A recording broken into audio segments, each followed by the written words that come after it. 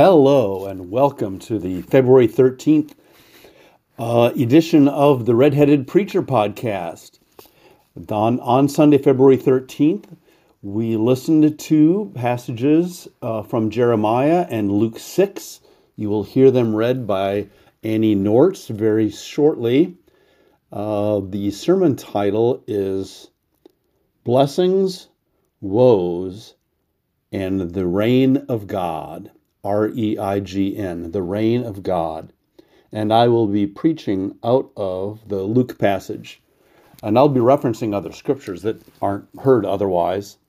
I am Richard Lanford. I'm the redheaded preacher of St. Peter's. And I appreciate you tuning in to this and giving us a listen. I hope you are spiritually fed by what you're about to hear and challenged perhaps. And before going further, as I often do, I invite you to join me in a brief word of prayer. Eternal God, it is indeed a privilege to preach your word, to bring interpretation to it in ways that will enlighten us and perhaps, or hopefully build up our faith so that we can turn and build up the faith and lives of others. This blessing we humbly ask, that you will consecrate this time of listening, even if it's broken up into different times, because that's what life brings. You can't listen to it all at once. Regardless, we humbly ask that you will grace this time so that we may shine your light better wherever we go. For we are here for you. In the name of Christ our Savior, Amen. And here we go with Annie and Jeremiah 17. Our first reading is from the book of the prophet of Jeremiah, chapter 17, verses 5 through 10. Based on Psalm 1, Jeremiah talks of trusting in God versus those who trust only in what they see. Thus says the Lord, cursed are those who trust in mere mortals and make mere flesh their strength, whose hearts turn away from the Lord. They shall be like a shrub in the desert, and shall not see when relief comes. They shall live in the parched places of the wilderness, in an uninhabited salt land. Blessed are those who trust in the Lord, whose trust is the Lord.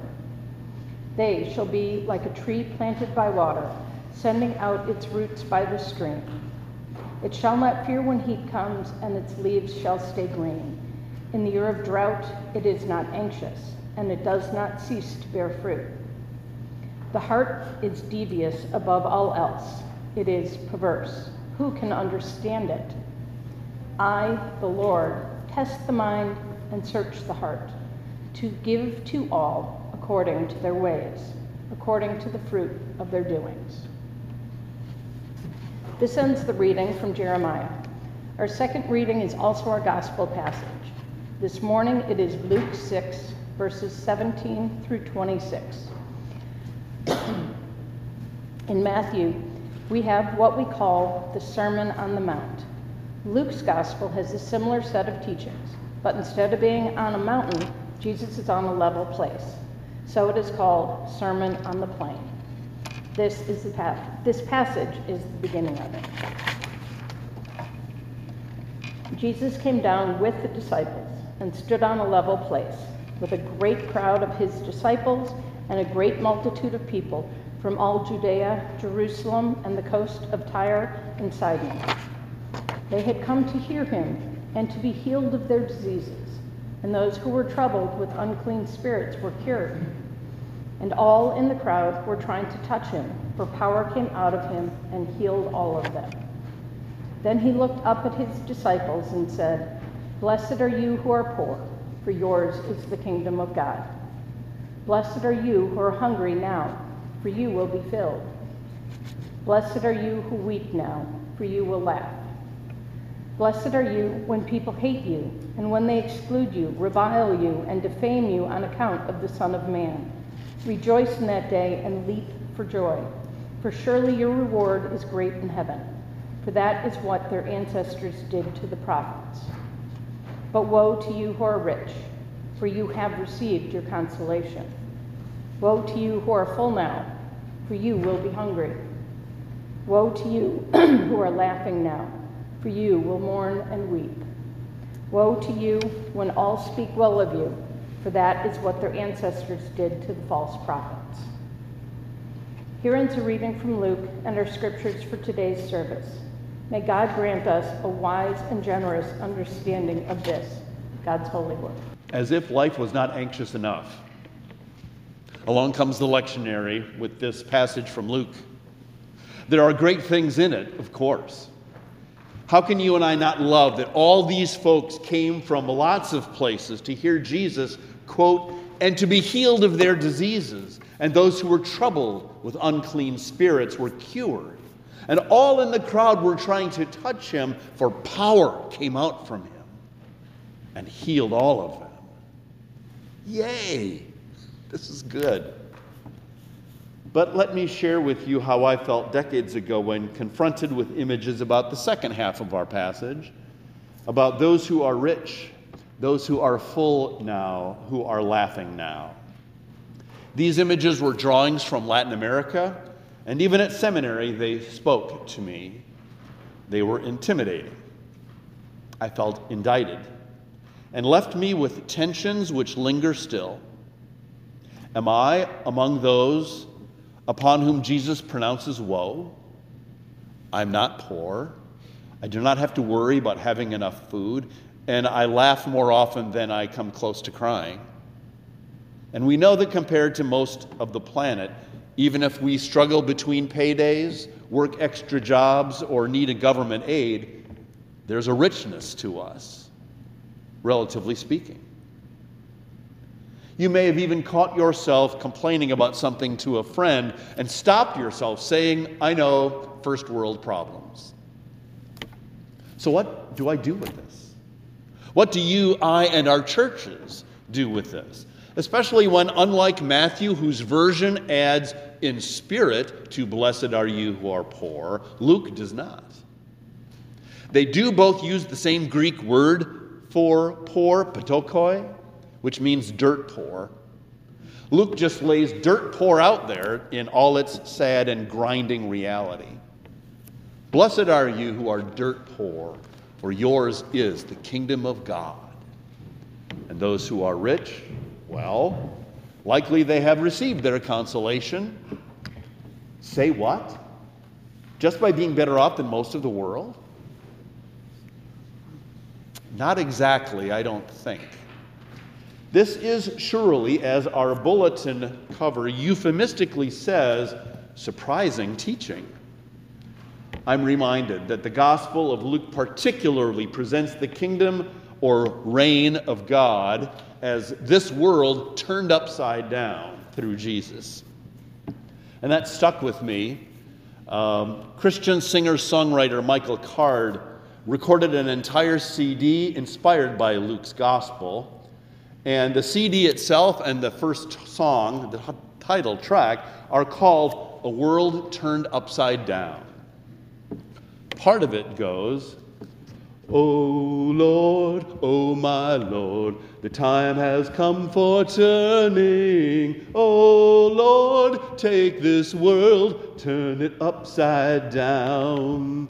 The lame will walk and the deaf will talk. The time has come for turning. The blind will see and the slave be free. Turn it upside down. Woe to the rich. Woe to the free. Woe to the righteous ones who say they see. And blessed are the sufferers, to those who wail and mourn. The world is turning upside down and you can be reborn. O Lord, O my Lord, the time has come for turning. O Lord, take this world, turn it upside down. When Jesus finishes both the blessings and the woes, pointing to a new world turned upside down, he ends with blessing those who are reviled, hated, because they follow and preach Jesus. The woes go to those who, like false prophets of old, who told the sovereigns what they wanted to hear, they do not speak God's truth, which can be hard, because they crave popularity and acceptance. So the woes and the blessings are related to Jesus, the one who turns the world upside down. This is all reign of God, kingdom of God stuff. And something I read reminds me that it points back to the Isaiah 61 prophecy from Luke 4, Jesus quotes, in which he said he fulfilled that prophecy. Things being turned upside down, letting the oppressed go free, good news to the poor, recovery of sight to the blind, etc. I believe that the reign of God, which Jesus inaugurated on earth, can be the lens through which you and I try to understand, try to interpret what Jesus is saying in his blessings and woes. There are spiritual aspects, but not spiritualized. Our spiritual lives, after all, are revealed in the brass tacks, dollar and cents ways we live our lives and treat other people, including how we treat God. The spiritual aspects also help us see beyond some of our current or physical circumstances, just as the blessings and woes point that way too. We are pointed to and enabled to live in a world Jesus came to turn upside down, and in some ways has. Resurrection, anyone? If you would, think with me again about that Isaiah text that Jesus read in Luke 4, which we did hear here on January 23rd. Well, since then, you and I can point to some ways those prophecies have already started happening. Even in our own recent history, they have been happening to some extent, and they did in Christ's time. In our time, poor people get good news. There's Social Security and Medicaid. There are scholarships to higher education that you might qualify for. There are many organizations on Chicago's south and west sides that are trying to attract businesses, investments by businesses and community centers and groceries and health clinics, and that's been going on for decades. And there's been a renewed push and working together in these efforts. Not enough, true, to overturn the damages done by redlining and more. However, Jesus and the prophet Isaiah do refer to a completeness that is still in the future. As one is taught in seminary, the reign of God is now, and it is not yet. As Jesus fulfilled Isaiah 61, verses 1 and 2, because the Lord has anointed him to do all those things and get them underway, so they are still on track to be completely fulfilled when Christ returns. The church works until then, advancing the agenda of our Lord, helping turn the world right side up. Right? Right. The upside-down kingdom of God is now. Even Jesus said the kingdom of God is among you or within you. But the kingdom of God is also not yet. This explains the form of some of the couplets Jesus spoke. Blessed are you who are poor, for yours is the kingdom of God. Present tense, present tense. Blessed are you who are hungry now, for you will be filled. Present tense, future tense. Blessed are you when people hate you on account of the Son of Man. Rejoice in that day and leap for joy. Present tense, present tense. You hear the present tense matched at times with the present tense. Kingdom of God is here. But in others we hear present tense, you who are hungry now, who are full now, followed by a future not yet tense. You will be filled. You will be hungry. When you and I hear these challenging words, remember that Jesus is teaching about the reign or the realm of God, that he has begun on earth before going to heaven, a kingdom which is now and not yet complete. So, what about the people upon whom Jesus pronounces blessings and woes. In those days, in Jesus' day, those who were hungry and poor and grieving had little help from those who were well off. There was not a lot of philanthropy that I've been taught about. Remember, rather, that Jesus told a parable about a rich man and Lazarus. It's in Luke 16. Did the rich man ever send any food Lazarus' way? Or invite him in from the weather? Or try to establish any kind of relationship with him? No. That was believable to the parable's listeners. It reflected their reality. Jesus also in Luke told the parable about the foolish farm lord whose fields overproduced. He had a fantastic harvest, and he decided not to share even part of it. No, he gave the command to build bigger barns to hoard this stuff in. And later that night, quote, when his soul was demanded of him, this man was told he was condemned because he was not rich toward God. To quote, Jesus summed that parable up by saying, "This is how it will be for anyone who stores up treasure for himself but is not rich toward God." Well, those rich who were not rich towards God in the now and in the not yet, eternal trouble was waiting in the not yet. Riches, food, popularity, good times were all that mattered, not sharing, not thinking about anyone else, let alone those in need. And on the other hand, those who found that wealth and full plates and good times, nice as they are, to be sure, did not satisfy their soul.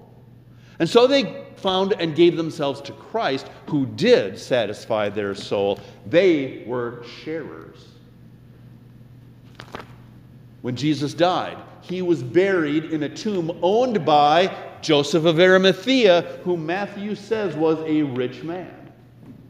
In the book of Acts, Barnabas owned a property. He sold some of it and gave the money to the church. There are those who were rich in the now, but they are rich towards God in the now. 1 Timothy 6 famously exhorts, "As for those who in the present age are rich," and he's talking to disciples, "command them not to be haughty or set their hopes on the uncertainty of riches, but rather on God, who richly provides us with everything. They are to do good, to be rich in good works, generous and ready to share, thus storing up for themselves the treasure of a good foundation for the future, so that they may take hold of the life that really is life." On the flip side, Jesus praised the poor widow who put 2 small coins in the temple treasury one day, giving to God even out of her poverty. It seems that the world Jesus came to turn upside down, appealing to those who wanted to live in a realm where mercy, generosity, justice, love, forgiveness, and faith vitally mattered. The poor often responded because they recognized something many rich persons could not: the higher calling of a life with God, the higher calling of giving and self-giving and service to others. Others of all financial stripes responded to Jesus as well. The now and the not yet, a world turning upside down. In Luke 19, the most famous of those who were rich and ate well and yet wished he was popular, turned his life around after encountering Jesus in his now. Zacchaeus, the tax collector. He did not hoard after he met Christ. He did not hoard any longer what he had. He caught the vision of this new world where God and others come first, and he wanted to be in that. So he made amends to everyone he'd ripped off. His now, that was headed for doom, now turned upside down in time. He got it in time. This is what I'm doing. It ain't right. And he makes amends. His life was changed. So it can be for others who are well off and uncaring, who are disconnected and find value only in material things and temporal pleasures and do not try to help anyone. Families, it comes to my observation and experience, families have so much influence in preparing the way for such a message of love, faith, and helping others to take root and grow therein. Families of faith can model the desire for and pursuit of the world turned upside down in ongoing fulfillment of Jesus' ministry of bringing good news to the poor and liberty to the captives, freedom for the oppressed, breaking yokes. The reign, realm, or kingdom of God is a framework to understand or interpret the blessings and woes that Jesus proclaimed. There are spiritual dimensions, for sure, to perceiving and receiving God's reign, which play out in how we live and work and worship and seek to lift up the downtrodden, even as Mary's Magnificat sang that God will do, even as Zacchaeus sought to do, and Jesus and Lydia and countless others. The blessings, woes, and the reign of God also speak to you and me through the time we are in right now. And I'm referring to Black History Month. Now, I grew up in mostly white environments, but knew there was more to life than that. It was during Black History Month in Chicago, when I was early in my years as a religious volunteer at Cook County Jail. I was still at St. Nikolai, and I first really learned in the chapel of Division 5 about Emmett Till. I saw on the wall taped up photocopies of the newspaper pictures of the open casket. I learned about the case and read about it on those chapel walls, and then about more such atrocities. At an Illinois conference annual meeting years ago, there were copies of a new hardcover book that had come out, filled with photographs of lynching. And then I was in more than one anti-racism training, learned more about Jim Crow and how Black World War I veterans were treated upon coming home. And eventually some of us at this church took up the UCC's curriculum on white privilege. And that was published by the United Church as a resource for churches to have sacred conversations about race. And I'm sure I speak for all who took the study together that we learned a lot over a broad spectrum and still helps us interpret what's going on today. Now, you who were here then or since listened to me heard some of what we learned in my sermons. And if you do remember, you'll see how I bring up blessings and woes and the kingdom of God as these passages pertain also to how we treat brothers and sisters of color. Was the practice of redlining created and implemented by persons who also actively cared for those who endured centuries of abuse and exploitation and disenfranchisement and abuse and murder? I doubt it. God is the judge. In seeing the wide disparities in education and access to health care when the pandemic kicked in disparities at so many levels for so long a time that we knew they were not at all accidental, but designed as part of a system, we wonder.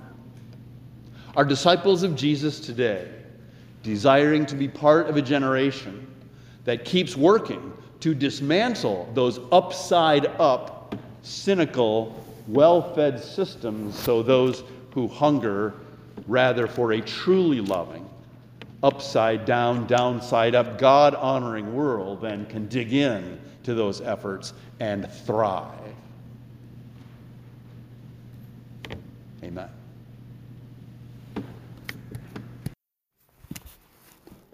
I do sometimes end a sermon with a question.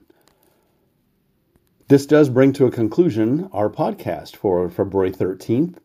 Next week, the 7th Sunday after Epiphany, for February 20th, I'll probably be preaching out of Luke 6, 27 to 38, which includes Jesus' teaching on loving your enemies, and I might spend some time in Genesis 45, because that has a little bit to do with a fellow named Joseph encountering his brothers after many, many years of him being in Egypt because of what they did. But until then, I thank you again for listening, and may God bless you, and God bless your week.